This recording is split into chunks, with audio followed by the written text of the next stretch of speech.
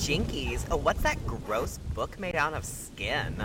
It's not a book, it's a tome made out of skin. Ew.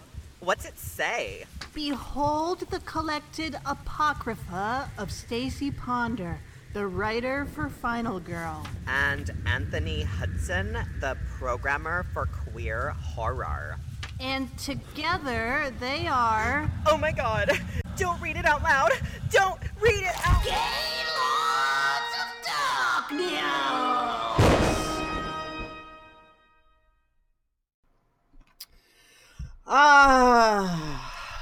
Here we are. Post-Thanksgiving. Post-Thanksgiving, I am stuffed! It's a post-Thanksgiving world. We all are suffering from tryptophan overdoses. Yeah. However, in Suspiria news, which is what our people tune in for. Come on, everybody. Ding, ding, ding, ding, Yeah. ding, ding, ding, Ding, ding, ding, This ding, just ding. in. This just in. Suspiria news. Suspiria arrives in Portland, Maine. Local woman thrilled. Local woman is me. Just one. Yeah, just there were like 4 people there when I went to Box office was $5. Yeah. So like the day after I complained on our show about Suspiria not coming up here, and I entered that stage of grief, whichever one it is that's about acceptance, I was coming to terms with the fact that it wasn't going to be here. The next day it showed up. Okay, wait, isn't the stage of grief that's about acceptance just the stage of grief that is acceptance? I don't know what they're called.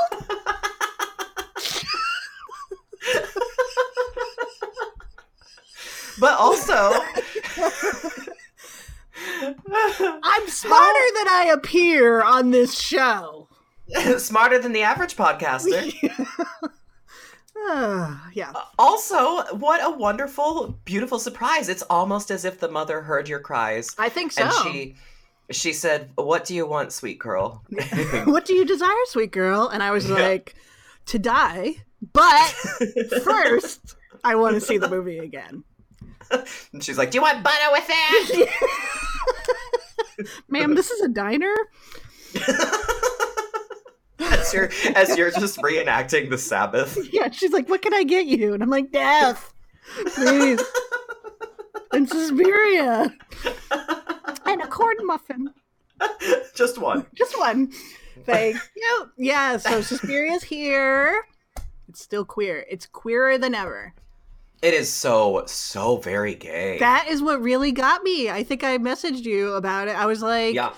The first time I saw it, it was gay. This time, it was gay to the gayth power. I think it really was my 4th viewing or something where I really zeroed in on the relationship between Tilda and Dakota. Yeah.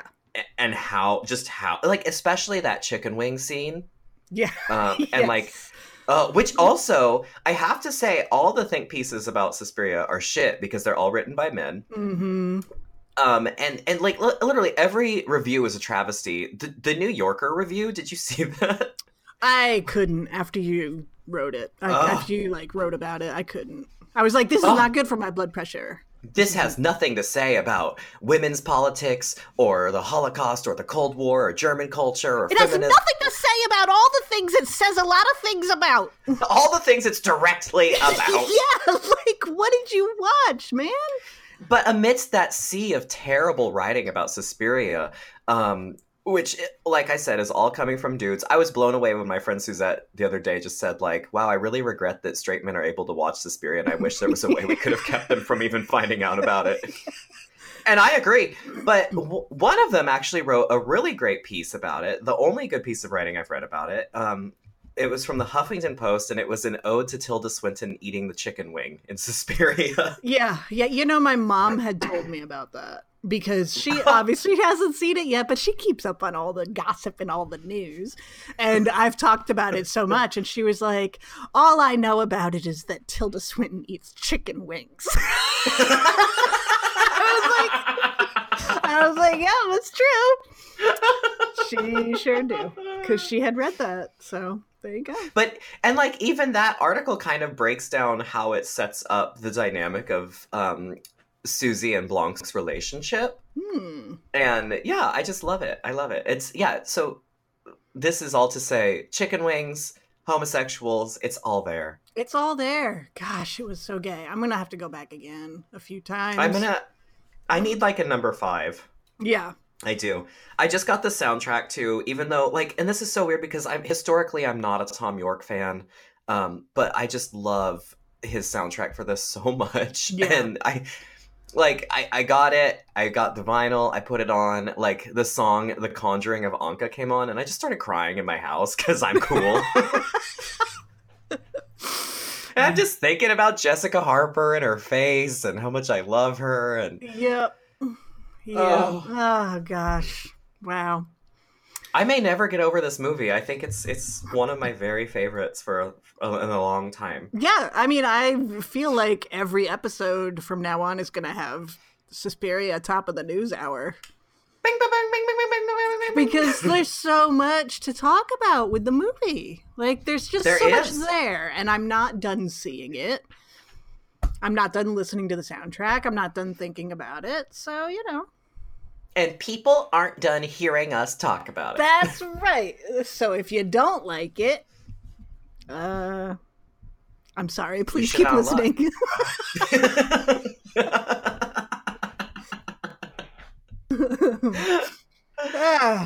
here was a thought. All right, this is a non-Suspiria thought that I had. What? Yeah, I know. I had just one. And this is it. Do you remember those commercials for that stuff called Head On? Head On? Yeah, it was like probably around 2008, 2009.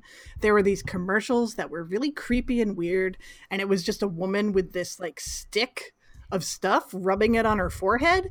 And and the commercial just went, head on, apply directly to the forehead. I'm looking this up, and it's yeah, literally a picture of a woman with like a glue stick pressed to her eye, and it says apply directly to forehead, head on. That was all the commercial said, and everybody was like, did I just dream that? It's like David Lynch futuristic computer made, like who knows who actually made that commercial. And so I was thinking about it, as you do. Head on, apply directly to the forehead. Head on, apply directly to the forehead. They just say it 3 times or something, and then the commercial's over, right? So I was thinking about it, and I was like, was there a low-budget horror movie at the time? Like a Full Moon kind of thing. You know, like some Charles Band shit, like Ginger Dead Man 12 or whatever. Evil Bong. Yeah, Evil Bong 2... The rebongening. The rebongening. Like somebody must have used apply directly to the forehead, right? I feel like they had to have this because like just this whole image that I'm looking at, it looks like this could be The Ring, like the video that you play. Yeah. Head on, apply directly to the forehead. And all of that was just because I was wondering if that was used by like a smart alecky killer. I could almost, like, knowing what I know about Chucky now, I wouldn't say Chucky, but before we did this show, I would think maybe Chucky would do it. Like, stab somebody in the head and then say, apply directly to the forehead. Because you know how, like, bad lines like that like to be topical? I don't know. You know, Chucky could have done that in, like, Seed of Chucky or something. Or, like, a leprechaun. Or not even leprechaun, but, like, the leprechaun wannabe Rumpelstiltskin. Oh, yeah. Like that kind of movie, I could just see it happening. And so if anybody knows that it did in fact happen, please tell me. Head on, apply directly to the forehead. Yeah, like stab, apply directly to the forehead. Like, right? Like. So this was your one non-Suspiria related thought? Happy Thanksgiving. Yeah, that was it. That was it. I'm so proud of you. I endorse and support this message. I mean, because if no one else has done it, I think my job here is clear. Head on. Apply directly to the forehead. I mean, it's just, it has to be out there somewhere. It's gotta. It has to. And if it's not, it's gotta be fixed. Yeah. Oh, apply I will. Directly to the forehead. Yeah, exactly. You'll have to watch the commercial, like, when we're done here, because it's so trippy. Yeah, and then I'll get a call after that just says, Ring, ring. Apply directly to the forehead. no! And then 7 days later, a glue stick appears. Yeah, just next to my head. That's good stuff. That's beautiful. I also keep it topical, clearly. You do. You're a sea captain steering her ship Right into the rocks. right into the rocks. Apply directly to the rocks.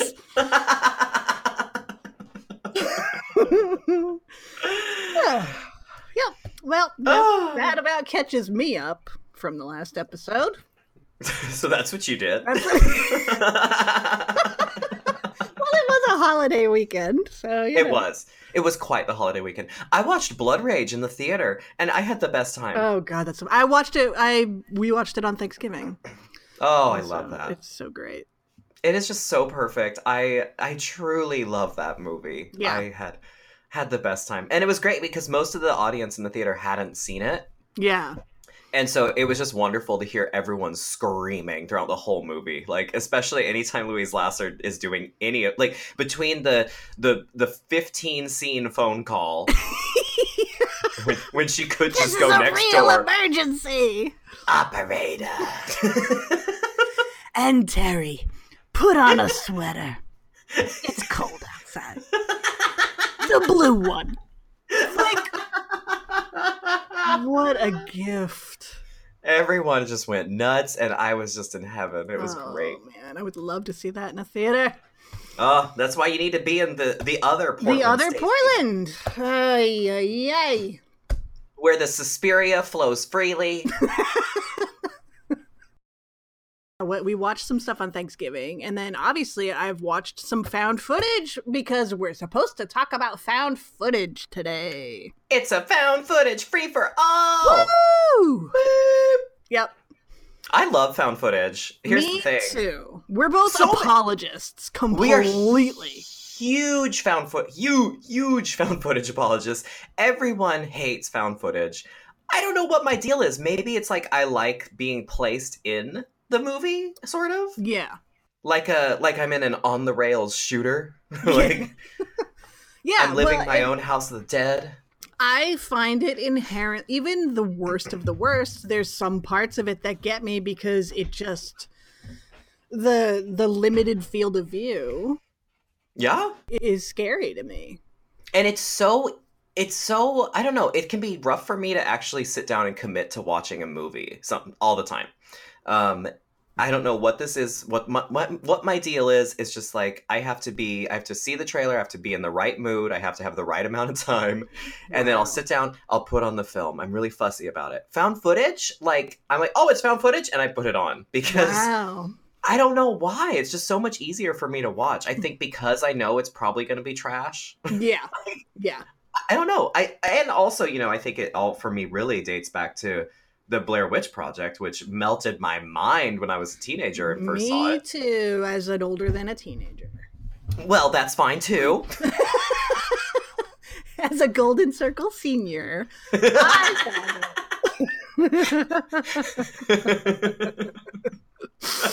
Yeah, Blair Witch just, like, it was so wonderful because nobody knew, really, that it wasn't real. I will never forget sitting in my room and I have MTV on, and then what happens? MTV News, Serena Alchu alive. And she's like, and she's there with her hair, her like Susan Powder haircut, and she's talking about how this like tape was found and it's going to play at Sundance or something, and nobody knows why the FBI would let this footage play at Sundance. And then she's like, here's a clip now. And they show the scene where they run screaming out of the tent. Mm. And I can still remember, like, my blood just turning to ice. Like, Yeah. I was so scared. So I got my mom and I was like, you're taking me to this movie. And Listen, bitch. yeah. Listen, there's a new sheriff in town. And her name is Ellie Kedward, and she was killed as a witch, according to the Sci-Fi Channel documentary that I watched that was really scary. The Sci-Fi Channel documentary, or faux documentary that they released in tandem with it as their promotion, like Curse of the Blair Witch, Yeah. was actually like more terrifying than the movie to me. Yeah, and then I saw it opening night, day, whatever, and I have been hooked ever since. Yeah. There was nothing. It's too bad that nothing like that can really happen ever again. You know? Oh yeah, it was such an anomaly of It its was time. such an anomaly. Like, I saw it opening night. They did a midnight. I lived in New York at the time, and they did a midnight showing, which isn't so rare nowadays, but then when that movie came out, it was still pretty rare. Yeah. And they did a midnight showing opening night at the Angelica, and in the lobby they had all of these display cases full of props from the film. Oh. So they had like, but they didn't say like, you know, this is a prop. It was like, here's Heather's journal, here's the camera they used, here's a canister of 16 millimeter film, here's all this stuff, and it was all dirty and it looked really authentic. And then I knew going in that it was fake because I had visited the website at that point, yeah, and like read an interview or something, so I knew. But so we watched the movie, everybody's blown away, and then on the train on the way home, my friend asks me, so did they recreate the footage that they found buried under the house, or was that the actual footage they found buried under the house? Oh my God. And I was like, oh, I don't want to burst this perfect little bubble you have, but it was fake. Well, and that's like, I remember on being on America Online in my chat rooms, and and people like saying like, oh no, man, the Heather and Josh and all those people that they hired to do the late night shows are all actors, and they actually did get killed, and blah blah blah. And it was kind of so funny how they also used, that was the first time the internet was really used to market a movie. Yeah. And like, I remember spending so much time on that website, and I'd have to like turn down the audio because the scary like sound of the forest would freak me out too much. Yeah. Like, yeah. You couldn't do anything like that again. You just couldn't. No. Everybody's too, I mean, the internet is just too preventative, and everybody's we're all too cynical now. Yeah, we've seen all the ad campaigns. Yeah, we've seen it all. You know, I don't know. I do have some friends who have that's a divisive movie. Oh, so many people hate it. So many people hate it, and I had a friend who didn't like it. It didn't work for her at all, and she had a theory that it was.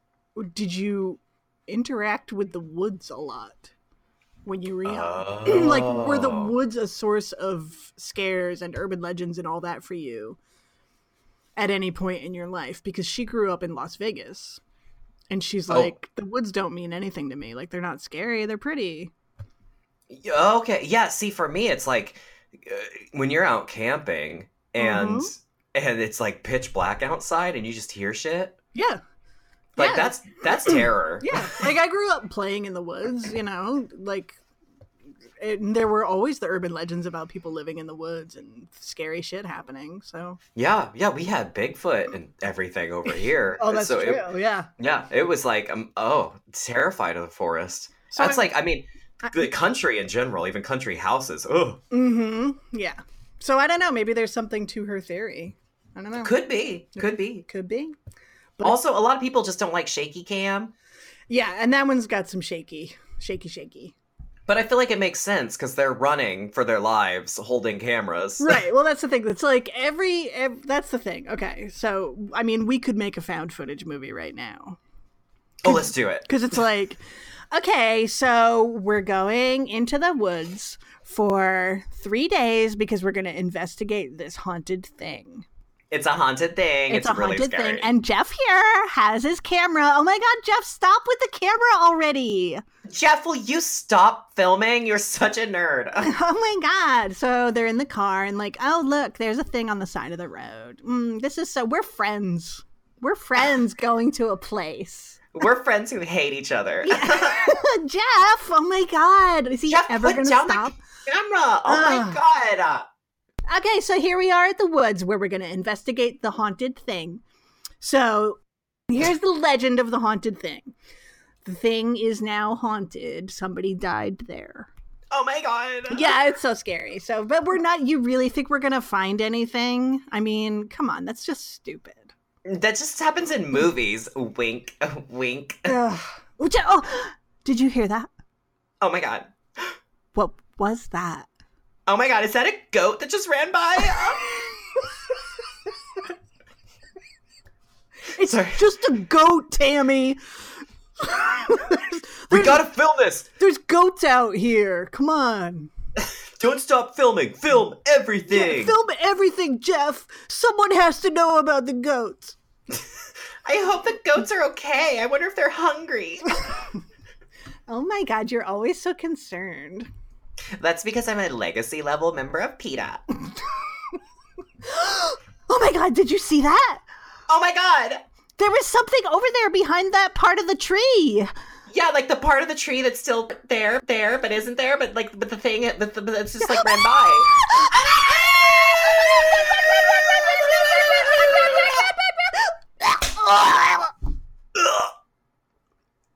And then the camera goes,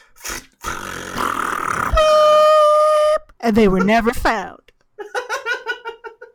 That was a really good movie, Stacey. I mean, honestly, put some visuals on it. Yeah, I have seen that movie 250 times. Yeah, so long as there is explain to us what you're doing. The person has the camera always, and that is so annoying for everybody because they just won't stop. Now It's so annoying. You're on your journey to get to the place in a car, so we need the car footage. Then you get there and you're fine, and then you start to not be fine, and then everybody runs and the camera shakes back and forth, and then there's like an abrupt ending. And then the camera falls. Yeah. For some reason, the digit, because originally, like Blair Witch, they're working with film, but nowadays they're working with phones or with HD digital cameras, and for some reason, there's always this weird digital feedback that doesn't actually happen in cameras. And in every movie, the scarier it gets now, the more degraded the footage goes, and people say, "Hey, what are you?" Yeah. Like, okay. Yeah, I mean, that's what Blair Witch was so great because, like, towards the end, when they're looking for Josh and then Mike and Heather get separated, and she's got the camera, but Mike's got the microphone. Yeah. And so you see what she's seeing, but you can hear her from, like, far, far away. And it's weirdly, like, discombobulating and discomforting. Yeah. Man, Blair Witch is so good. Oh, it's so good. I always think about how they filmed that and what a actually terrifying experience that might have been. Because, like, they just dropped those 3 actors in the forest and then would just, like, leave them notes every morning. They'd leave them notes and, like, fuck with them at night. Yeah, and, like, like, at one point, I guess when they run out of that tent in the original, after they hear the children playing outside or crying or whatever, and it's really scary. Like, at one point when they're like, what the fuck is that? Like, it was one of the filmmakers wearing, like, an all-white bodysuit just running alongside them in the forest. Oh, my God. Wow. So you just see this blur of light, but in the pitch dark, you don't know what the hell that is. Yeah. Ugh. So scary. So scary. Oh, and you can also, there is the, like, subgroup of found footage films where the reason they're in a bind is because a career-driven woman has been too career-driven and has made bad decisions, and now they're all in a bind, and so the men in the group will give her a good dressing down, and she makes her tearful, like, confession. Which goes all the way back to Heather. So much of it was, I never thought about found footage and gender in terms of, it's almost always working out like an overtly ambitious woman. Yep. That goes behind the group's will somehow or lies to them about something. Yes. Wow. They reluctantly go along, and then she gives her, like, contrite, broken down, like, I was wrong, and all the men, they were all right. I should have listened to the testosterone. Why did I want to have a career? Why? I guess I don't need an equal wage for equal pay. Yeah. Meanwhile, Mike kicks the map into the river. Oh, yeah. Yeah, he's laughing about it. Yeah. Which is one of the, like, worst. Like, I know they had to get rid of the map somehow. But kicking it into the river. It's just like, that never sat well with me. Like, you just wouldn't do that. And then Heather yells at him, and she looks like a what? A bitch. Mm-hmm. Uh-huh. It's all her fault there. Why can't she just be cool and laid back like Josh? Yeah.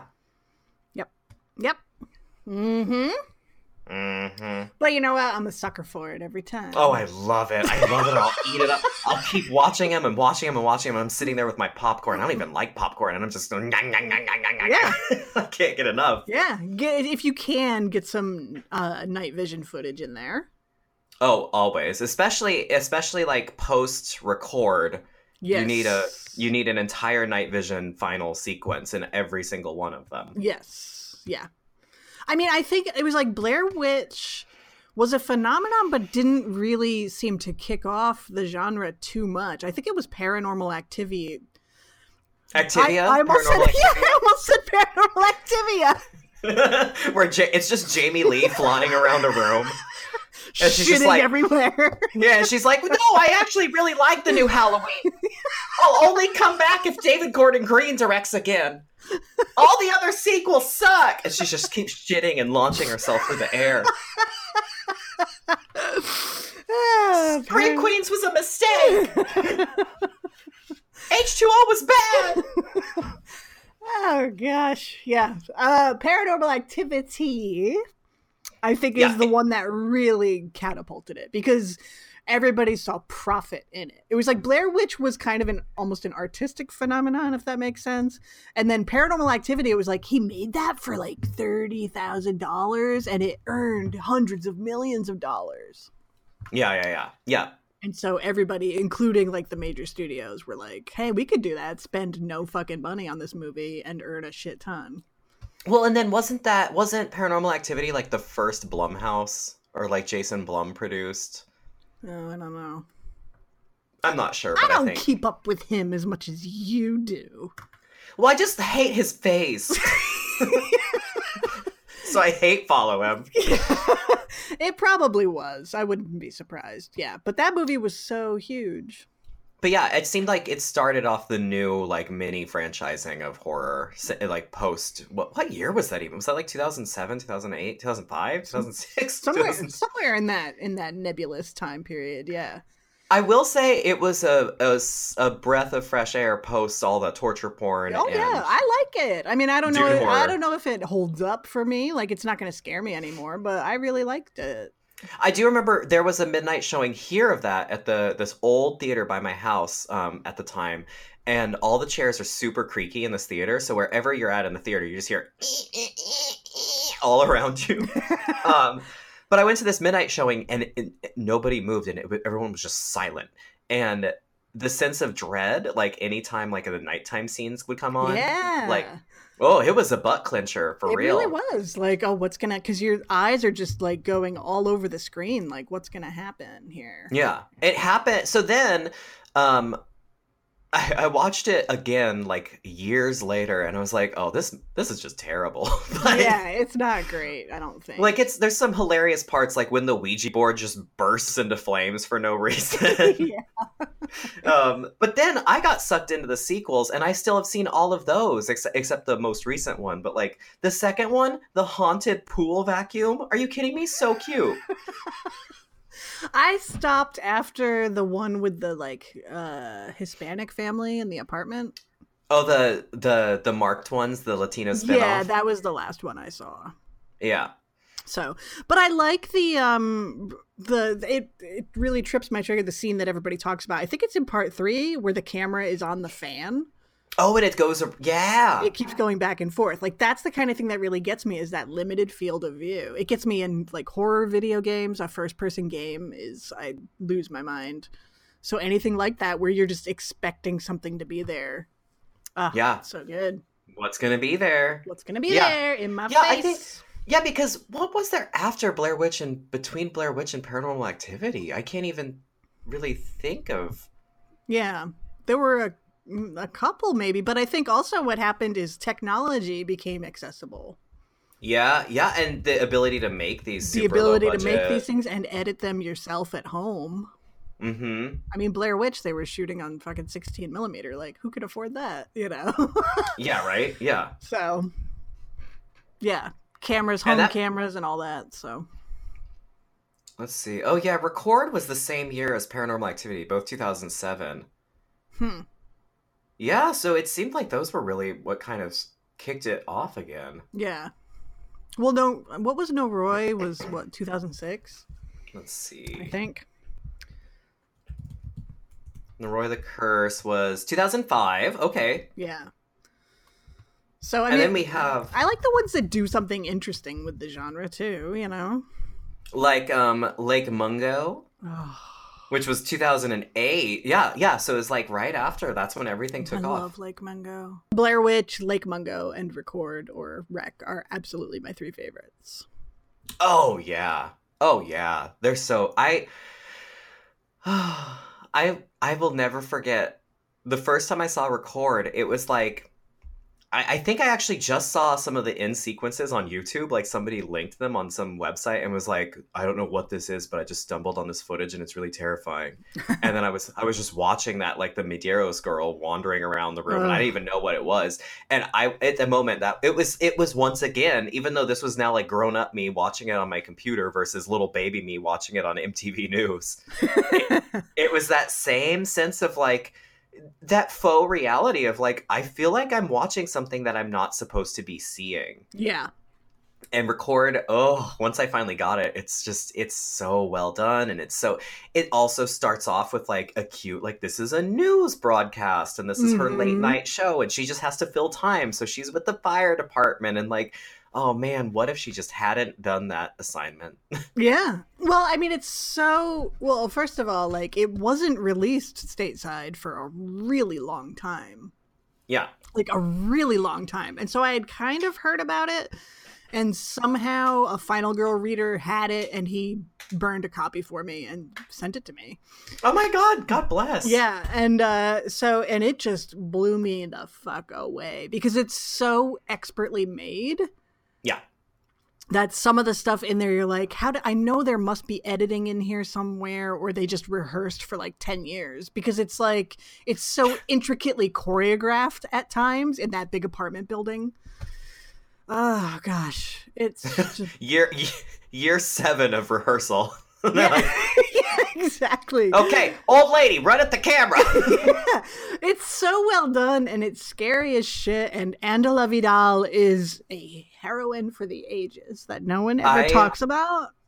Love her, and she's one of my favorite Final Girls. I love her so much. Yeah. Angela is the shit. She's amazing. She's the only character who's like, keep filming, people need to see this, and it's like believable. For the situation they're in, and the fact that even though she's doing fluff shit, like she is a journalist. And that's like when she becomes one. Yeah. She really becomes one. And it's so not like Day of the Dead or Diary of the Dead or whatever, where it's like, people need to know about the zombies. Keep filming no matter what. It's just like, I don't know. There's a maturity to Angela. We've got to tell YouTube. YouTube must know the truth. Like there's a maturity to her or these characters or something, and it's just wonderful. I love, and as terrible as the sequels get with Record, I love that Angela comes back and we get to see more of her storyline, and it just felt very appropriate what they did with her at least in the second one. And yeah, I mean the fourth one's real bad. The third one I like, but it's like practically a spin-off, but I like what they did. Like, okay, so the third one takes place at a giant wedding, and it starts out like typical found footage. You see this wedding video, and again, it's just really well done. It feels like an authentic shitty wedding video. Yeah. You know, just like with the captions and the way it's filmed and the music and all that. And then shit starts to happen. People start biting each other because the virus is on the loose again. And somebody says, why are you still filming? Because it doesn't make sense for that person to keep filming, really. Like, that's the number one thing. Viewers are like, oh my God, why would you still have the camera? Like, put the camera down and run, you know? Yeah, get out of there. Get out of there. And so he says, why are you still filming? And he takes the camera and he smashes it. And from that point on, it becomes like a regular movie. That's kind of great, right? It's kind of great. It's really jarring. The effect. I love that. But... I love all the times that the Medeiros girl shows up in mirrors and stuff. Yeah. Yeah. I am obsessed with her. Yeah. Yeah. It's... Yeah. Oh, man. The ending, a bit of a bummer. Bit of a bummer. But it is Record, so... Yeah. They are all bummers, pretty much. Yeah. The fourth one is just a bummer because it's just so bad. It's so bad. Yeah. Yeah. But the second one is very much kind of like the Aliens to Alien of the original Record. Right. Like, I don't think we needed any sequels at all. No, the first one did everything we needed to do. Yeah. The second one was just like, here's what happens when we have shotguns. Right. Yeah.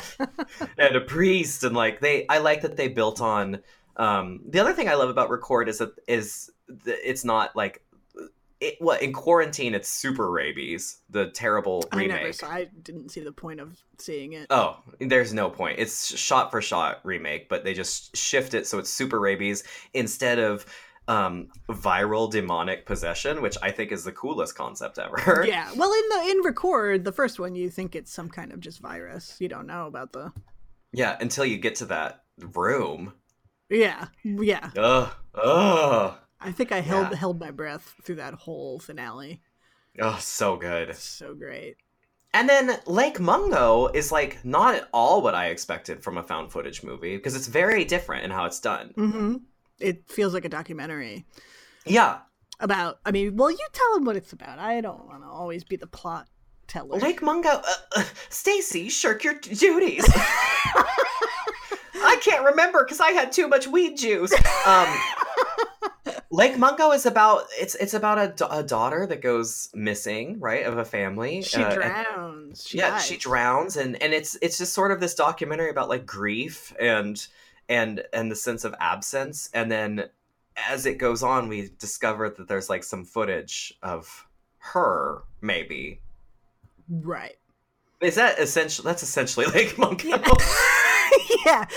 It's like this family, mom, dad, daughter, son, go on a little day trip to Lake Mungo, and the daughter disappears, and then is found a couple of days later. She drowned, and so the family is kind of dealing with their grief, and the son thinks he captures her ghost on camera, on film. Yeah. And so they're kind of tackling that, and it's just all of these family secrets come out.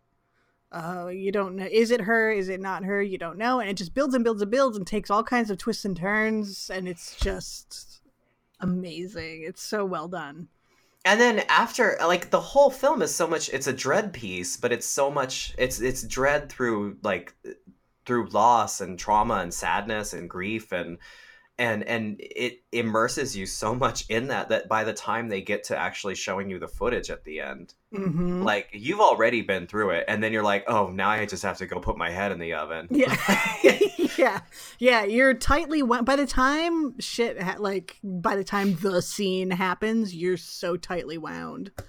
I think I was. Like, the first time I saw it, I really enjoyed it. The second time I saw it, I couldn't sleep because I was just terrified. And it is one that it gets worse the more you think about it, and it's one of those films that like Session 9 was one of those movies for me where it's like it really stays with you, and like it's almost more effective after you've seen it. Mm-hmm. Yeah, I think that's what it was, is I couldn't stop thinking about it, and I was terrified. And so I like got out of bed and watched something else to try to take my mind off it. You just put that head-on commercial on loop. I applied it directly to my eyeballs.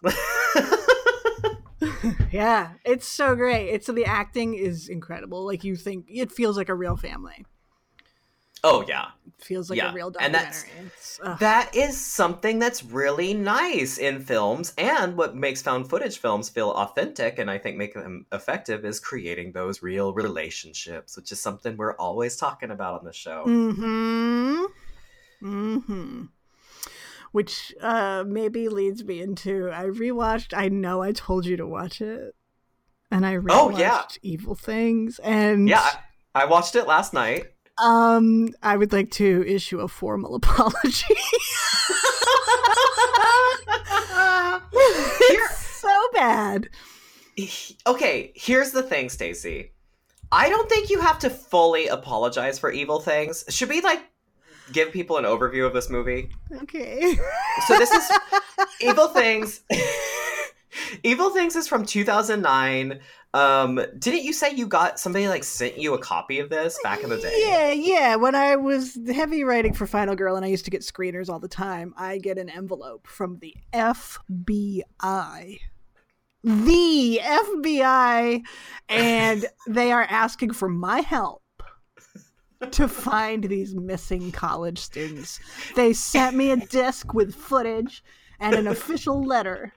From Commander Perez or whatever. Yeah, from Agent Perez. Yeah. Asking my help, I guess because they knew I had seen Blair Witch.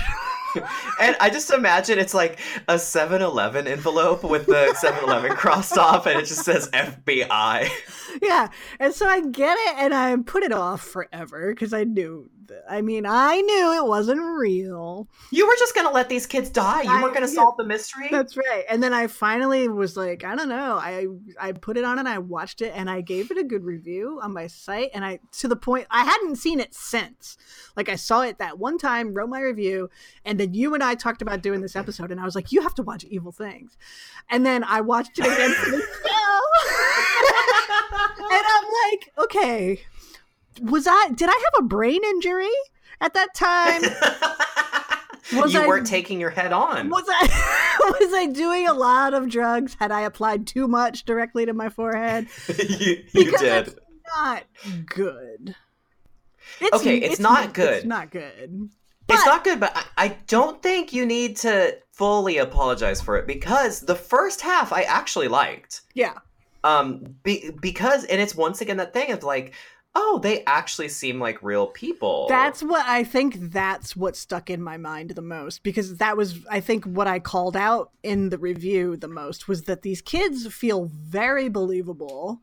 Yeah.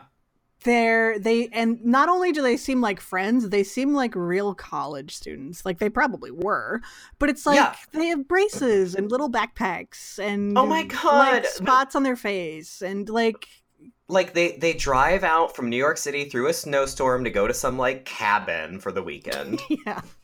And like along the way to the cabin, like there's this van that's just like an asshole who's like driving way too slow, so they pass him and then he just like torments them and keeps following them and like drives by them in the diner and all this stuff.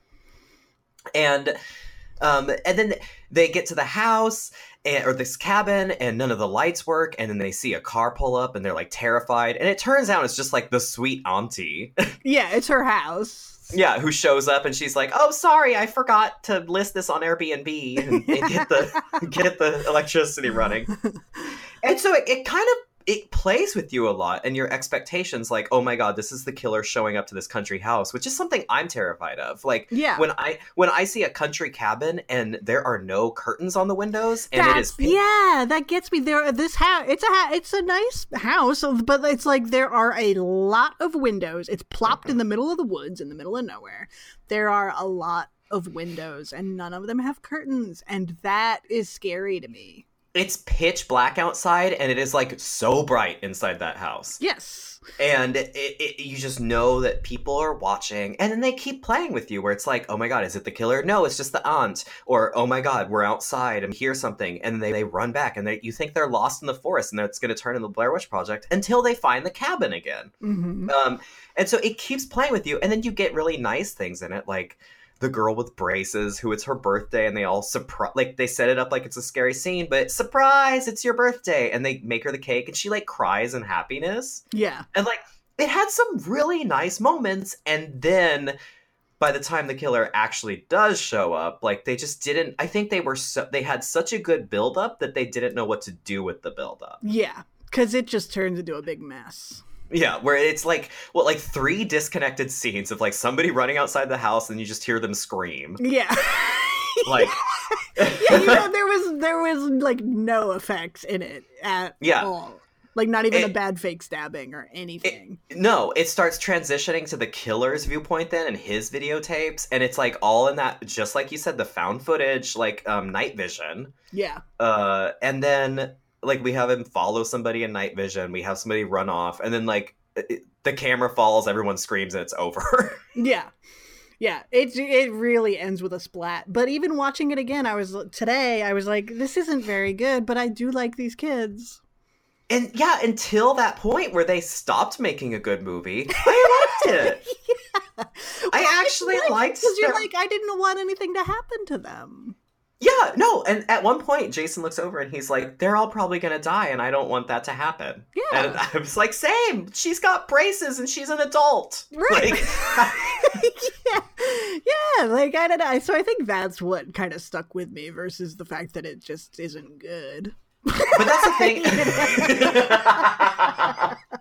But until I did not like it, I really liked the journey getting there. So it's like, but that's something that's still missing from so many of them, is like actually creating that world that becomes believable. Right. Yes. Even if you don't have the payoff. Yeah. You know? It does feature the one thing we forgot to put in our found footage film, which is the, oh my God, we've been walking in circles. Oh, yeah. Like, that is such a found footage staple since Blair Witch of like, this is the way we went. Are you sure? Yes, because we passed by that thing. Because all of them are filming in the same, like, converted warehouse. Like, yeah. And it's just a loop. Well, this one, it was kind of like, it's snowy. You could just follow your footsteps back. Oh, yeah, but remember, there were footsteps everywhere of... Oh, right, of animals. Wait, what was that actually... Now I'm thinking about this, because at the end, I like, forgot the ending, but I just remembered it, where it's like, she sees the camera, and then... Or no, she hears the guy through the night vision, and she hears the, like, weird animal sound. Yeah. What was that? Was he like an ape man? Or like was he a deer man? A van driving ape man. Yeah, like, was he like a Far Side deer driving a van? like one of those deers dressed as a hunter, like from the Far Side? It's not really explained. Because that reminded me of was this also found footage? That French movie They or Them? Oh yeah. That one that was like, it was like half an hour long. Yeah. Where it's kind of a home invasion movie, but then it turns out, and you think it's like reptilian bug aliens. Yeah. But then it's just like kids with a kazoo. Yeah. It's all a little, it reminded me also of Ju-on. That like ghost noise, you know. So yeah, I don't know if they were like, hey, that was scary in Ju-on, let's make a scary noise. But this was like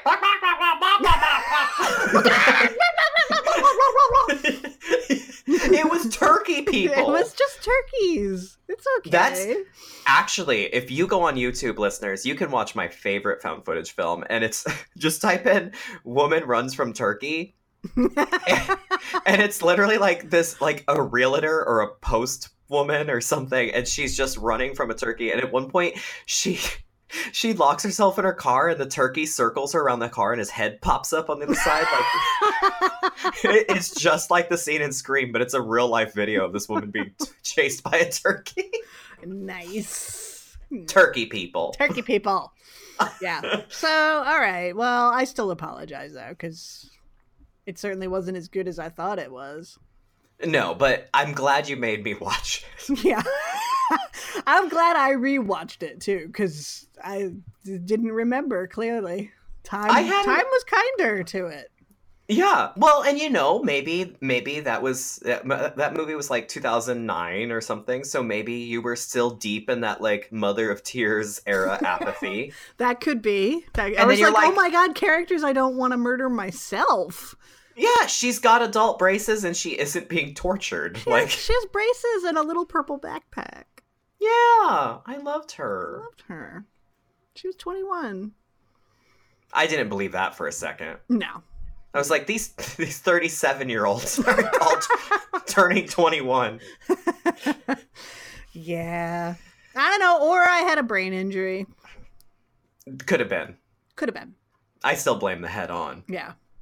Oh, well. You know what found footage movie I saw not too long ago, but Jason was like, hey, let's watch this movie. And I was like, it sounds awful. And we watched it, and I thought it was going to be awful the whole way through.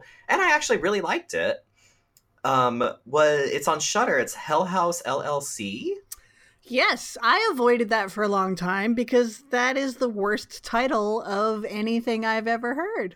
Hell House LLC. LLC. We are registered as a business. A subdivision of AOL Time Warner. Yeah. Worst title. Actually, pretty good movie. Yeah, really delightful. Yeah. Like, oh, we're going to set up a haunted house in the Abaddon Hotel where this cultist, like, had his cult, and then, like, people died or went sacrificed or went missing. Nobody's really sure what the storyline is there.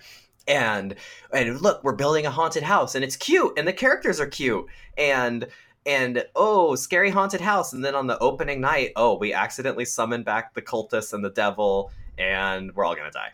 Yeah. And terrifying mannequin. Mannequins are terrifying. There is a clown mannequin in Hell House LLC that makes this movie so upsetting. Yeah. And yeah. It definitely was like low budget schlocky found footage film, but like the way that they filmed that goddamn clown mannequin, or just like would place him in the middle of a doorway that the characters had just walked by where he wasn't there. Mm-hmm. Ugh! It plays a lot with that camera focused on a thing, turns away, turns back, and there's something new in the frame. And that thing, what's funny in found footage is like usually it's a person. It turns back. It's a little girl. Her face does the demon ghost face. Yeah. And she runs away. Yeah, she runs away, or she runs directly at her screaming. Yeah. But in this, like, they turn back and it's just a mannequin just standing there. Yeah. And then you're like, don't walk near that thing, because you don't know if it's actually a person dressed as a mannequin and it's going to jump and grab you. Right, that's the thing. The eyes were really obscured, so you couldn't tell. And either somebody put it there, or it got there of its own accord. And neither sounds appealing. Yeah. Oh, I couldn't recommend it more. It's really Unlike the sequel. Pile of shit, didn't even finish it. What was it called? The Abaddon Hotel Hell House LLC 2. Yeah. Terrible. Terrible. Yeah, Jason's like, hey, they made a sequel to Hell House and it's premiering on Shudder tonight. So we go on, we're so excited. The same filmmaker and like one of the actors comes back and it is just a giant pile. I don't know what happened. I really don't. Oh, it was I think green screen is what happened. Like, yeah, green screen, a weird tone happened. The first one was like, serious and trying to be scary, and this one just kind of tried to recreate the same scary stuff, but the tone was off. And it had no subtlety to it. Yeah. Yeah. I just wasn't a big fan. No. Yeah. And I actually did fall asleep at the very end, so I don't even know how that movie ended. Yeah, I turned it off. I was like, my life is too short. Yeah, it was so bad. It was so bad. Yeah. So definitely a surprise in that I anticipated the first one, Hell House LLC, to be the second one before I saw the second one. Yes. And then I was kindly surprised and then totally bummed by the sequel. Yeah. Unforge. Mm-hmm. Absolutely. Unforge. It was definitely no Area 407 where where an airplane crashes into Area 51 and Area 51 is not full of aliens but of dinosaurs. Oh my god. Which I can only recommend just by the sheer inanity of that premise. Holy moly. Wow. So bad. So bad. Huh. I watched, in anticipation for this movie you've talked about before, As Above, So Below. As Above, So Below. What did you think of As Above, So Below? I liked it. It really is a Tomb Raider movie. Isn't it seriously Tomb Raider? It's Tomb Raider. Like, and that's why I love the movie, because she is full on Lara Croft. She really is absolutely Lara Croft. There's finally a Tomb Raider movie that's pretty good.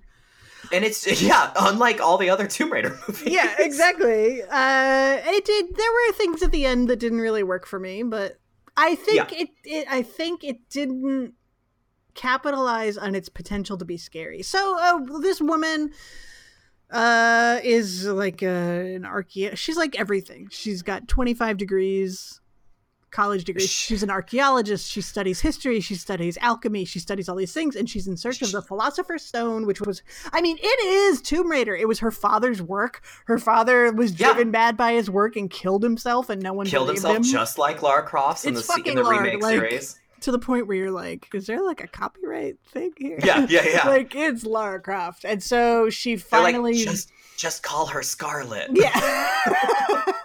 I'm Scarlet. Because I have red hair. Get it? You get it? Oh my god. And then all the French people are like, yeah, this makes sense to me. It makes sense to me. So she thinks she finds the Philosopher's Stone, which is a substance that can heal wounds and turn metals into gold and all of this. She finds that it's buried like beneath the catacombs in Paris. Which she discovers through a series of treasure hunting hijinks. Yes, in Iran. In Iran, and then where is she? She goes to a clock tower and she just starts taking apart antique tombstones of like Sir Isaac Newton. Yeah. So she figures it out, and a group of them go down into the catacombs to find this stuff. And I totally get what you're saying. It's I like the movie as a treasure hunting movie because I just think of it as Tomb Raider the movie. Yeah. But it's definitely, it could be so much scarier. Especially because they up that, like, there's like this descent sort of element to it with the idea of the catacombs, and like there's the same claustrophobia and like collapsing caves. Yeah, they pretty much, there's that one scene that is from The Descent where the guy's trying to crawl through a narrow space and he gets claustrophobic and he starts to have a panic attack. Yeah. And then shit collapses like behind him. Like, quick, send in an Irish woman to go tell him a tomato joke. Yeah. Like, it is The Descent. Which is fine. I love The Descent, obviously. Yeah, same. And it's so funny to me that it's also The Descent because the original Tomb Raider remake game or reboot was also The Descent at the same time. Yeah.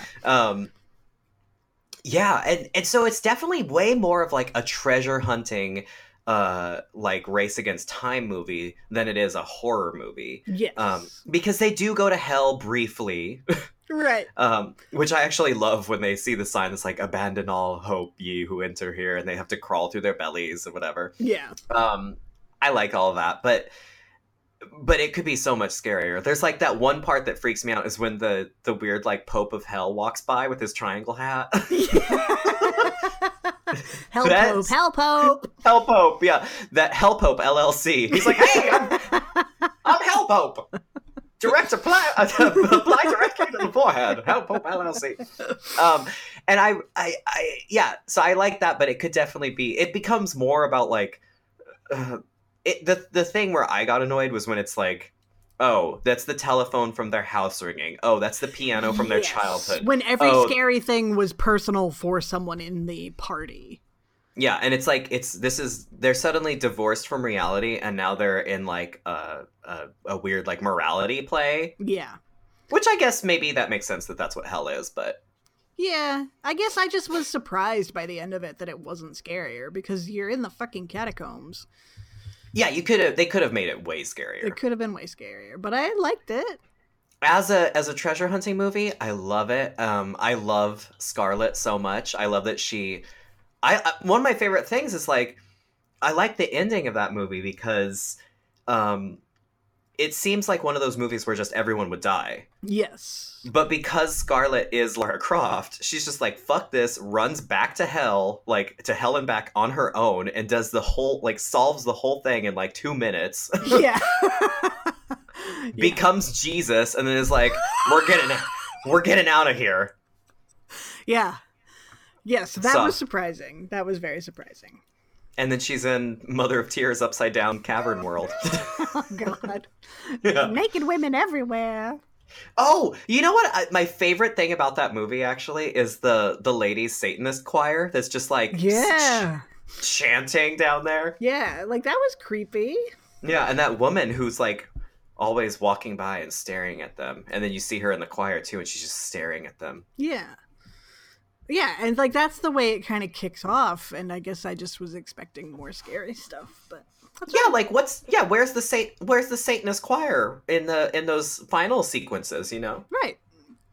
I guess they were just weird people hanging out down there.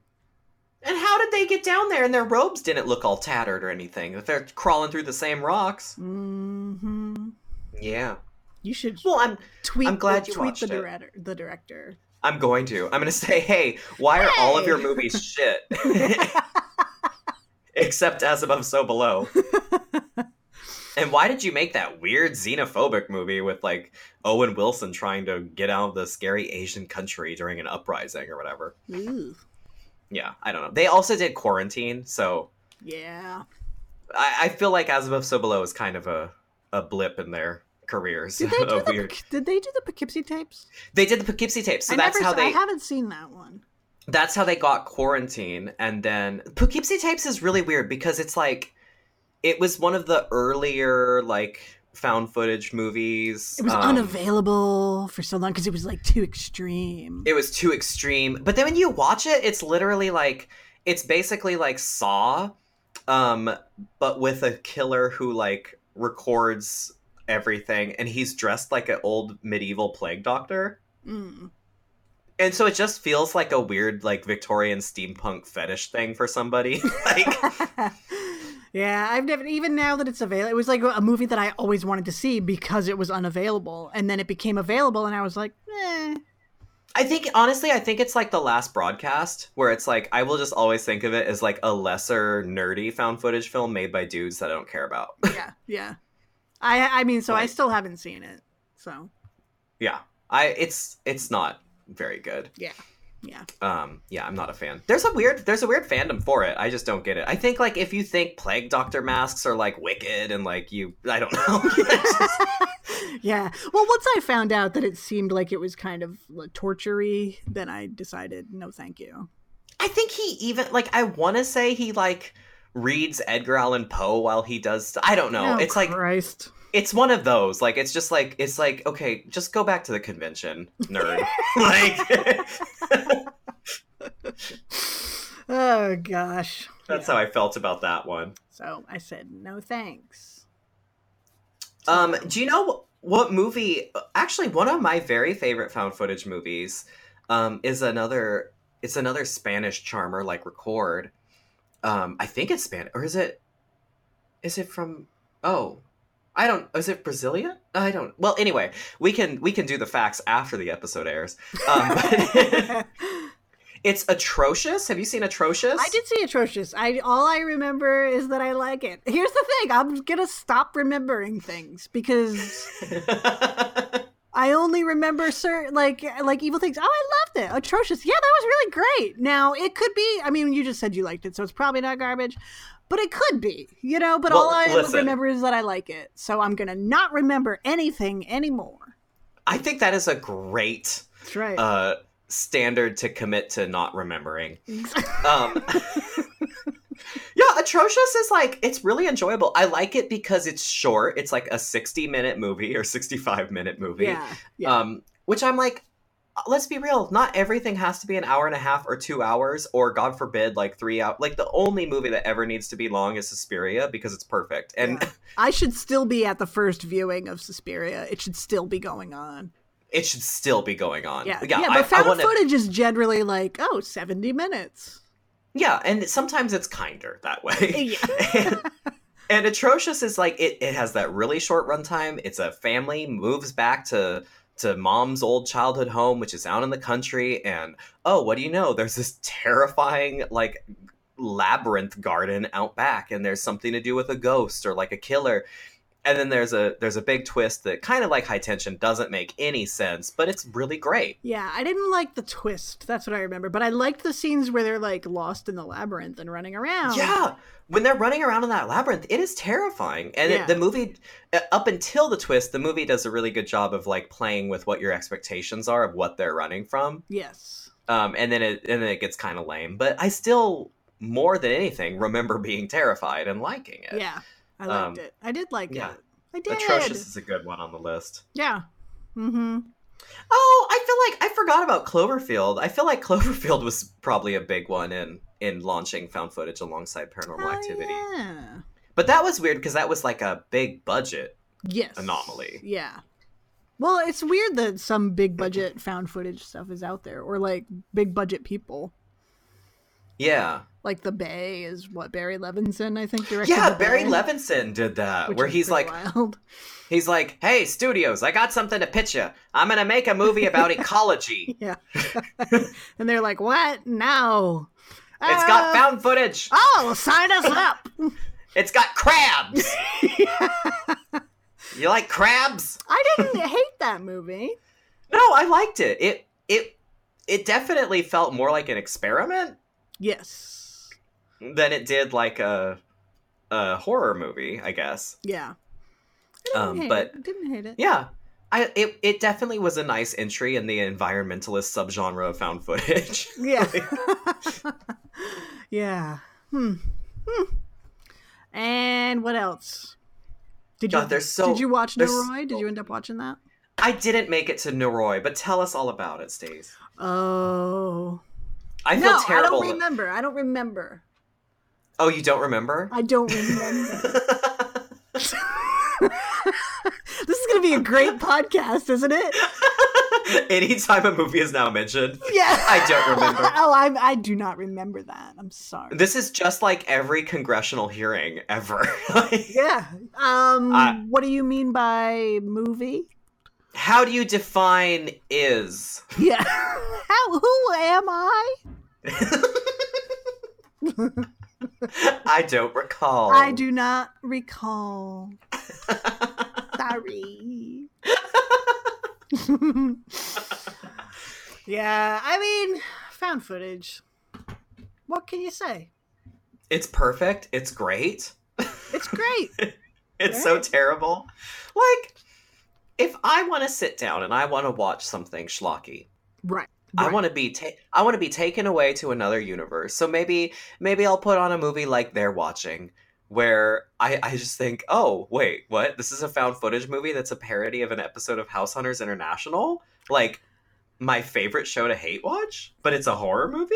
That was pretty fun. And then it ends up just being this great witch comedy. Like, yeah, I did not know what I got was not at all what I expected with that movie. Oh, I know. And it was so bananas that I really loved it for what it is. Yeah.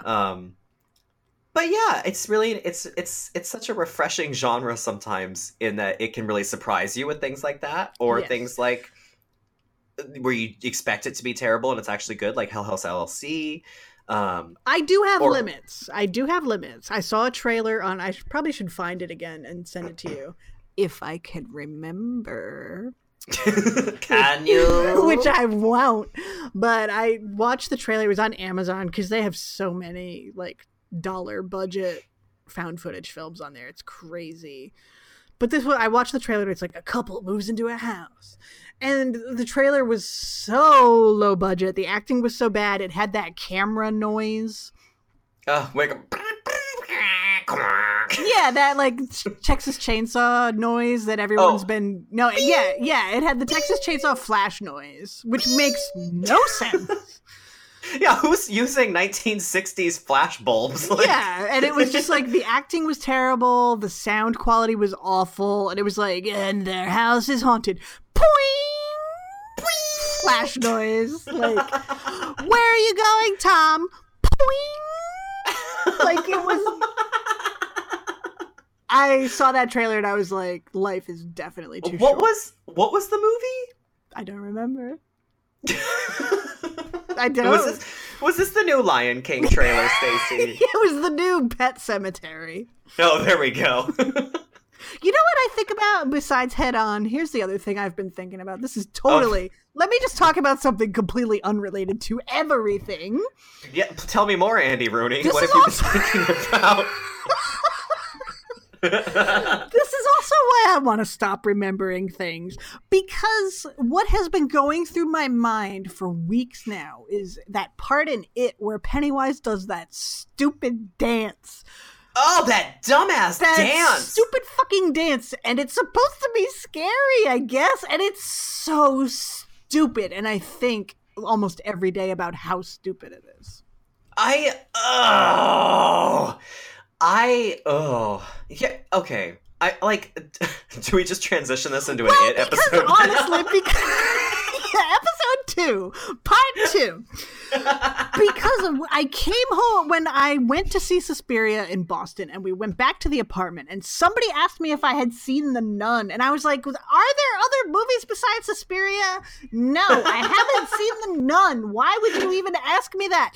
And then they turned on the TV and Pet Sematary. It was on, and I didn't like it when I saw it, and I got into an internet beef with some people because I was like, it wasn't good, and I hate the female character and what they do to her, and they were like, she was so strong. She wasn't. She jumped off the cliff first, and I'm like, fuck off. Why does her backstory have to be about sexual assault and she's been molested by her father her entire life? Why is she the one character who gets captured? Why does she have to be rescued with a fucking kiss? Like, don't tell me she's great because she jumped off a cliff before the boys did. So I fucking hate it, and it was on the TV, and it was at the does that dance, and it just makes me so mad. I think you really said it all right there. Oh my God. Stylistically, I liked it. I liked the kids. I really liked that little boy who was the he's the little sickly child. I don't know. I sound like an old Victorian woman. I don't remember. I liked the little sickly child. Oh, I liked the one who fainted a lot. Yeah, and I liked his mom, and I liked the bully girl that wrote "Loser" on the cast. Yeah, and I liked I really love the scene where they reveal that the chubby kid has the New Kids on the block poster on his door, and Beverly like shuts the door so that the other kids won't see it and make fun of him. Yeah. I like those moments, but I hated what they did with Bev so much, and I did not understand why she needed to be the one that was rescued. I was like, are we really reasserting and reinforcing this kind of shit in 2018? Yeah. And what the fuck? What was that Pennywise? Like, everyone loves this Pennywise, and it's so weird how horror fandom is like shipping him with the Babadook or whatever. That's where I just kill myself. Like, I'm like, just done with that. No. Maybe I hate Bill Skarsgård because I tried to make myself watch that Eli Roth Netflix show with Famke Janssen because I love Famke Janssen. Oh, the werewolf thing? Yeah, where it was like he was the vampire boy and Famke Janssen's the vampire lady, but they have a Frankenstein kid, but it's a werewolf guy. Oh my God. What is this, the cereals that come out at Halloween time? Yeah, it's Boo Berry, the musical. Yeah, here's my son Fruit Brute and my other son Count Chocula. Yeah, and Lily Taylor is just like, are you kidding me? Are you kidding me? I work for General Mills now. I'm one of the least celebrated and most talented actresses out there, and I'm working for fucking cereal? Yeah, and then she rolls over, and there's like a computer bowl of cereal on her pillowcase. Yeah, it says, follow the chocula, Eleanor. Pour the milk, Eleanor. The milk.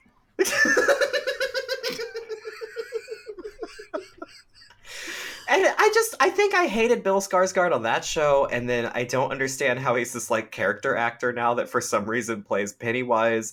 Pennywise wasn't scary. The part where he's waving around the baby arm was hilarious. That dance didn't make any sense. That dance. I'm like, they think this is scary. And I'm going to be an old person, and I'm going to say the original, like, Tim Curry's Pennywise is still terrifying to me, and I love him. Yeah. Yeah. Like, can you make the movie not sexist and not rapey, and can you just CGI Tim Curry into it? I mean, I guess we should be thankful they didn't include the gangbang. Well, now they're saying it's going to be in the second one. No. The ritual of Choom, or Choo, what was it? The rite of Choom? I don't remember. whatever they call it, where they all fuck her. The rite of Choom. The rite of me ripping my own face off. Throwing it in the sink like in Poltergeist. And I made my mom take me to the bathroom because I thought it was going to make me throw up when we went to see Poltergeist at the drive-in, and he threw his face in the sink. It's really gross. It's so gross. You know what, though? I'm probably going to see the sequel because of Jessica Chastain, because I love her. Well, exactly. This is what they've done. They did that on purpose because they know I wasn't going to see it, and then they cast her, and I'm like, great, now I have to. Yeah, it's just like how they're like, hey, Anthony, you swore off all the X-Men movies forever because they all suck. Guess what? And I'm like, what? And they're like, Jessica Chastain. Mm-hmm. And I'm like, you sons of bitches, you filthy dirty! You? Sons of bitches. They use her like emotional blackmail for me. Yeah. Yeah, and she's just like, can I just make Miss Sloane Part 3 again? Yeah. Can I act in something? Like, gee whiz. So anyway, those are my feelings about it.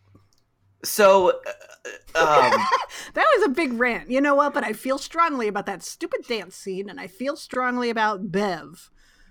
Yeah, Bev, that it was terrible what And they I did had to to her. listen to people on my Facebook be like, but she jumped off the cliff first so many times. And I was like, oh my God, shut up. No one cares.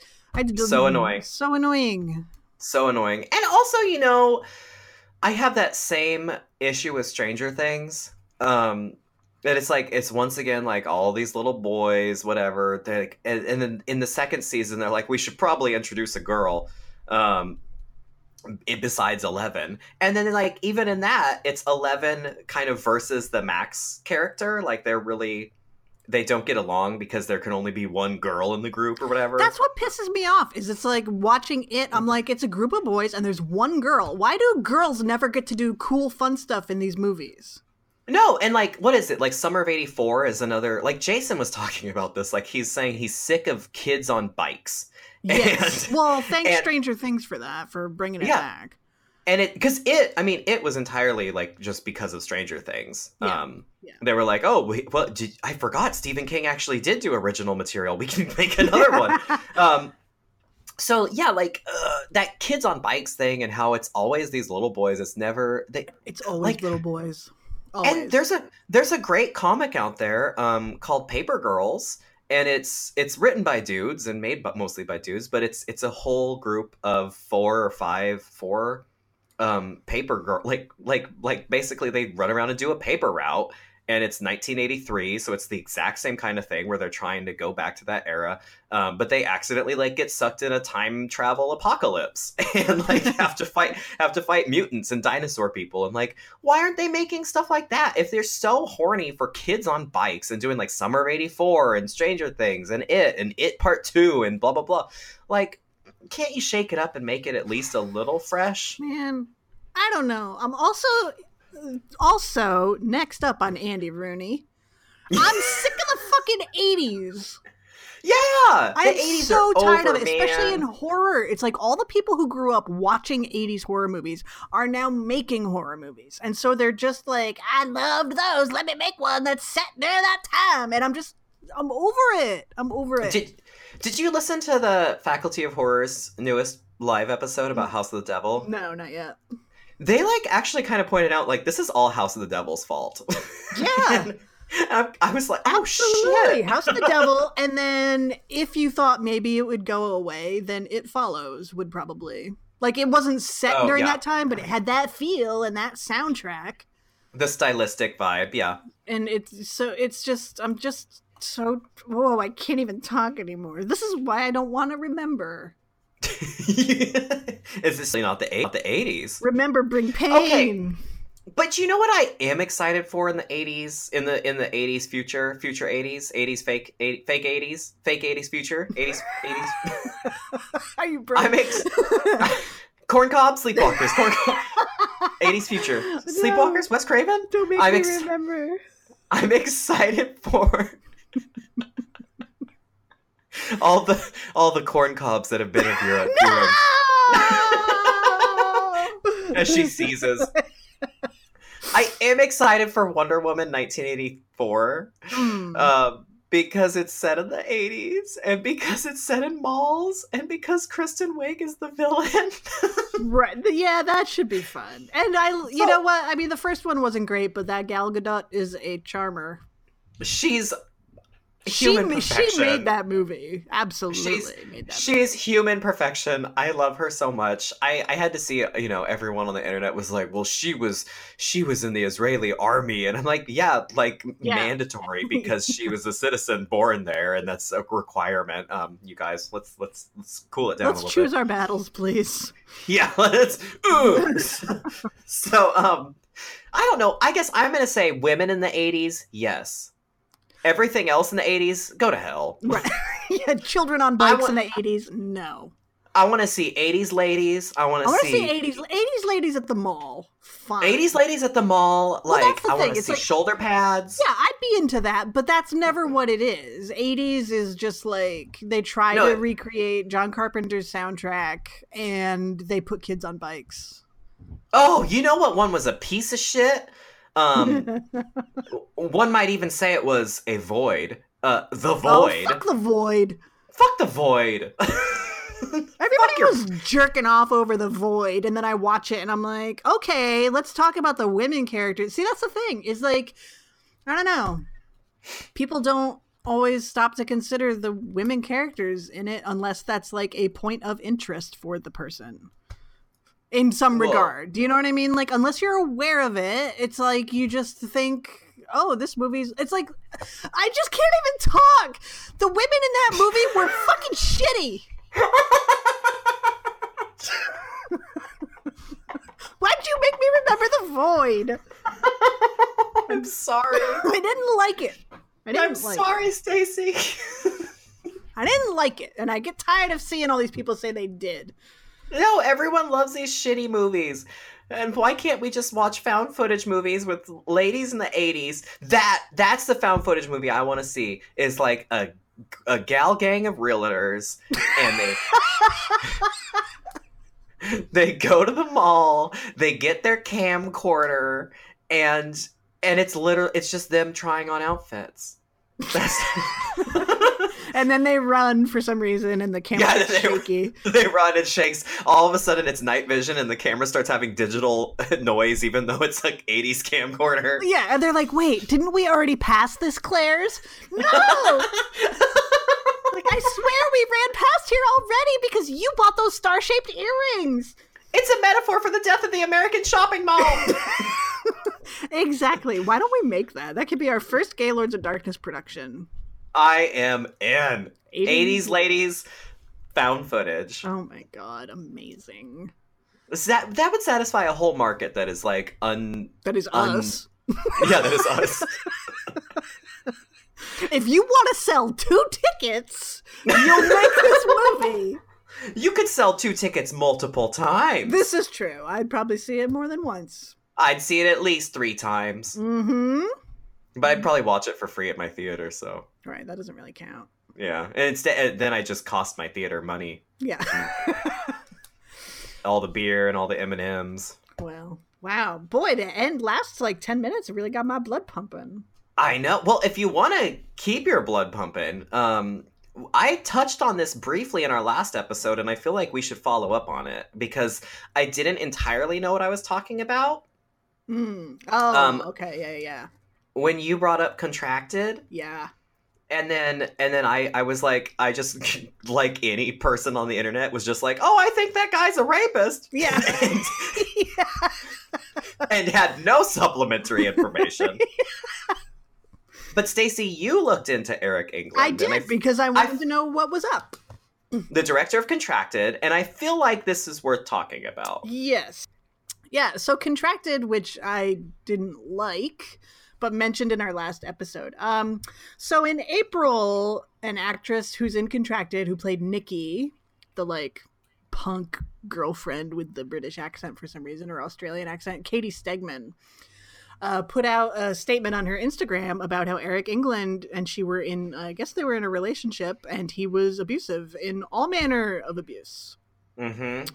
And it was picked up on like Dread Central and some horror news sites. And Eric England said, I will have a statement shortly. And then he just never said a word. Never ever followed up on it. A word. No one followed up on it. I went on Twitter to check it out, and he said that in April, never addressed it. His Twitter disappeared for April and May, and then in June he just went back to Twitter. So he just like waited out the Me Too. He just waited out the Me Too by turning off his Twitter account. No, I couldn't find any other sites that followed up on it, except for one in like, I guess it was maybe March. And like one site after it all came out, like a week later, they were like, we're still waiting for your statement. But people stopped talking about it. It wasn't mentioned anymore on Twitter. He had another movie come out with Sophie Turner, who's on Game of Thrones. And I guess like it's just okay. Oh, this Josie movie? Yeah. But apparently, supposedly she like deleted all of her tweets to him and everything, but she never, I mean, it's not on her to say something about this, but she just kind of erased their Twitter history together and stopped promoting the movie after all this shit came out. Yeah. Wow. That's just like fucked up. And it's weird that nobody really in horror is talking about this. And he's got stuff in development. Yeah, he still has like 2 more movies. Like he just did that Josie movie, and then he still has Hellbent and the Sirens like in development. Yeah, and all his shit is like has really bad women characters in it. Everything he's made, like looking at the log lines for the stuff that's coming out, it's more of the same kind of stuff. And it's like, I mean, I didn't know about, not that I know everything, but I feel like I kind of know, like I was certainly following Me Too, and like, you know, I would have heard it. I had no idea that it happened at all. Yeah, and that one kind of got swept under the rug. Yeah. And it's weird. I just feel like, yeah, more people should be aware of it. I feel like more people in horror should be talking about it and not supporting this dude. Because he literally, like, I mean, it's not even, when we get to these questions of guilt and versus accusations or whatever, like, he just has completely bypassed it. He completely bypassed it by disappearing for 2 months. Which to me, like, is sort of an admission of shit assiness. Yeah, to not even actually say anything. To not even say, oh, she's crazy. She's an unhappy ex. Yeah. And for a movie that, like, he made a pretty well-known film that has a good level of fandom, or, you know, had an impact on some subgenre of horror. Like, it's just people know Contracted. And it's like the word is so corny to use, but like I thought that movie was super problematic in a lot of ways. Yeah. The fact that she was raped, basically, and they pitched it as a one-night stand that went wrong. Uh-huh. Which, is that a surprise at all, knowing this about the director who wrote and made that? Right, exactly. That's why in the last episode I was like, you know, maybe if that had been written by a woman, it might have been different, and it had some bad gay stuff in it, and it just like didn't sit well with me. And then knowing all of this, it's like, oh, okay, yeah, explains a few of those decisions, maybe. So now you know, dear listeners. Now you know. Now you know. Anthony wasn't just throwing it out there. I wasn't just casually dropping maybe this person's the rapist, because I can't remember if it was Sleepwalkers or Wes Craven or a rapist, but I know it was one of them. Ah, boy, oh boy. Yeah, my blood's pumping now. Well, I like that we started with just like a fun overview of our favorite genre. And then Pennywise made me mad. Where did Pennywise come from? How did he get in your brain? He was just always there. What was with his voice? Like his stupid voice when he's like, what do you mean? Hey, you want to come down here where stuff happens and I dance? But then he would be like, but then he would switch as his eye like floats around to the back of his head, and then he'd be like, oh, I'm Pennywise. And why can't we all just be Tim Curry and talk like Beetlejuice when he's trying to lure that fly to the Zagnut bar, you know? Like, yeah. Hey, Georgie! Like, come on, it's so much more charming. Oh, it. Oh, it. Do we have a audience question? We do. We have a listener question. Listener question, that's what it's called. And listeners, if you have a listener question, you can submit it on our Facebook page, which is Facebook.com/Gaylords of Darkness. You can email it to gaylords@gaylordsofdarkness. I will accept them on my social medias, and I feel that Anthony feels the same way about social media. Wow. You are just putting words in my mouth. I know. Wow. We were just talking about consent, and then Stacey just goes and shits all over me. I shit everywhere. I got my paranormal activity.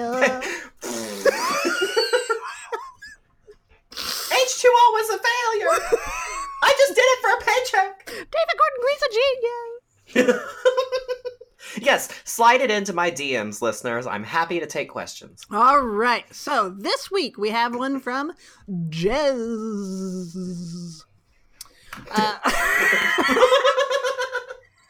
There's only one Z, but you know, you have a Z in a name, draw it out. It's the law. It's the law. All right. Yeah. What non-horror writer and or director would you like to see tackle a horror movie, or at least a horror-ish movie? Oh my god. This was really difficult because like everybody that I would say has pretty much already made one. Like Luca? Like Luca. I'm not a big director lady. Like, there are plenty of directors that I like, but there's no directors that I'm so, like, horny for that I'm more of an actor person. Yeah. Yeah. So, like, so-and-so's new movie, if they're an actor, I'll go see it. Like, I mean, we just talked about Jessica Chastain. But, this is true. You know, there's really not too many directors that I'm like that with. Mm-hmm. So, it was tough for me. What would yours be? Well, I said Todd Haynes. Oh, yeah. I mean, I guess if you want to call Safe a horror movie, that's pretty loose definition of horror movie. And he's really great at experimenting with genre. Yeah. So I thought he could do something really great, and it would probably have some wonderful women in it, and it would look good, and it would make me think, and it would make me feel. Yeah. So I said Todd Haynes, and otherwise I didn't really have anything, although I was thinking about Russ Meyer, and I was like, what kind of horror movie would Russ Meyer have made back in the day? Oh my God. It would have been perfect, whatever it was. Yeah. That, I mean, I can't even really conceptualize what it would have been like, but... Like Beyond the Valley of the Dolls is almost a horror movie. Yeah, kind of. Yeah. Yeah. That's the thing is, I keep thinking of people that have already done it. Like, I'm like, well, what would it be like if Tarantino did? And I'm like, oh, he did Death Proof. Or what would it be like if Luca? Oh, he did Suspiria. Yeah, exactly. Oh, that's difficult. I would go with, I would do like a 1-2. One of my very favorite directors out there is Julie Taymor. But Titus is kind of a horror movie. Yeah, see? Wow. Like, and all of her movies have really sucked ever since she did the Spider-Man musical on Broadway. Oh, boy. So, wow. Yeah, I would want to say Julie Taymor just because I can't think of anybody. But you know what I would actually like to see is but this person started as a horror director. I would like to see Catherine Bigelow go back to horror and see what she would do. Yeah, I mean, I thought of her too, and then I'm like, oh, but she made Near Dark. But going back to the genre, I think could be interesting. Because she kind of became like the golden lady of Hollywood because she was the one woman that people knew her name. Yeah, exactly. And I don't mean that as an offense to her. She's a brilliant filmmaker, but like she was the first woman to be nominated for Best Director, which is film's been around for a pretty long time. Yeah, so have women. You shut your mouth with your lies. Yeah, so I'd be interested in seeing Catherine Bigelow go back to the genre. I think that would be nice. I'd agree with that. But otherwise, I don't know. Like maybe I'm trying to think of stuff. I really liked I, Tonya. I'd like to see the director make a horror movie, I guess. I don't know. Right, it's stuff like that. There's no like directors that I'm super, bonerific about. I think part of my problem with that is the directors I follow are all horror directors. Right, exactly. Yeah. Or or anybody who I think of has already made one. So. Yeah, like Aronofsky, he did Black Swan and Mother, and those are both kind of horror movies. Right. Like what? Yeah. Who? What? Oh man, this is a really hard question. It is. It really is. Yeah. Huh. Okay. What we should have talked about, which we could talk about next time, maybe we'll make up our own question. Oh, dip. What actor or actress? I just say actor for everybody. Okay. You're an actor. Yeah, I prefer. I don't that. want to gender that. So what actor? Let's face it, we're going to talk about women. Probably. Act person. Probably. What act person would you like to see in a horror movie who hasn't made a horror movie? Wait, do we answer this next week or now? Well, I don't know. We could answer now, I guess. I'm like Mila Jovovich.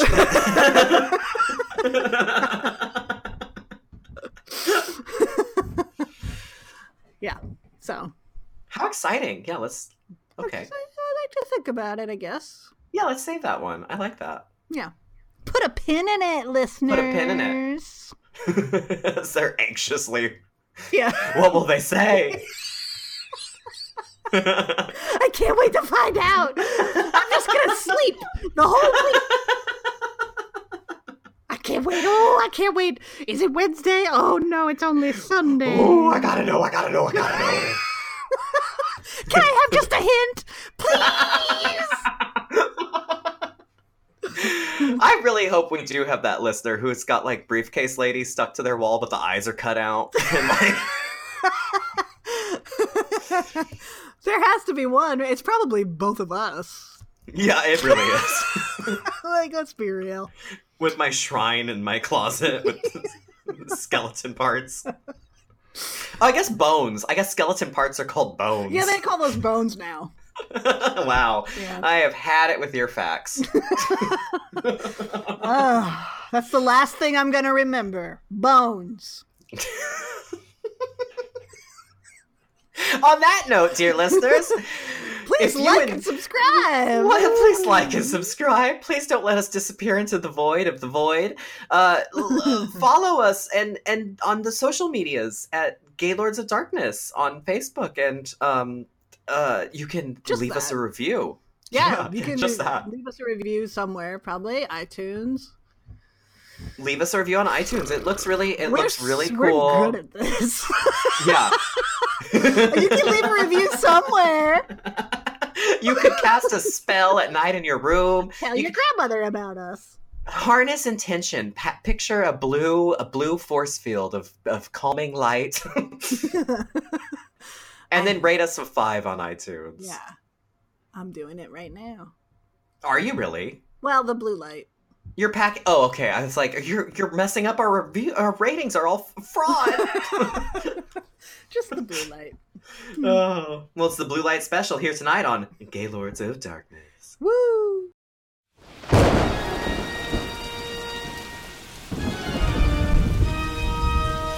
Wow, for a haunted tome made out of skin, it's so loosely structured, yet informative. I know, right? Is it over? It's glowing and spinning on its own, so I'm gonna guess yes? Oh my god! Oh my god! Tune in next time for more Gaylords of Darkness!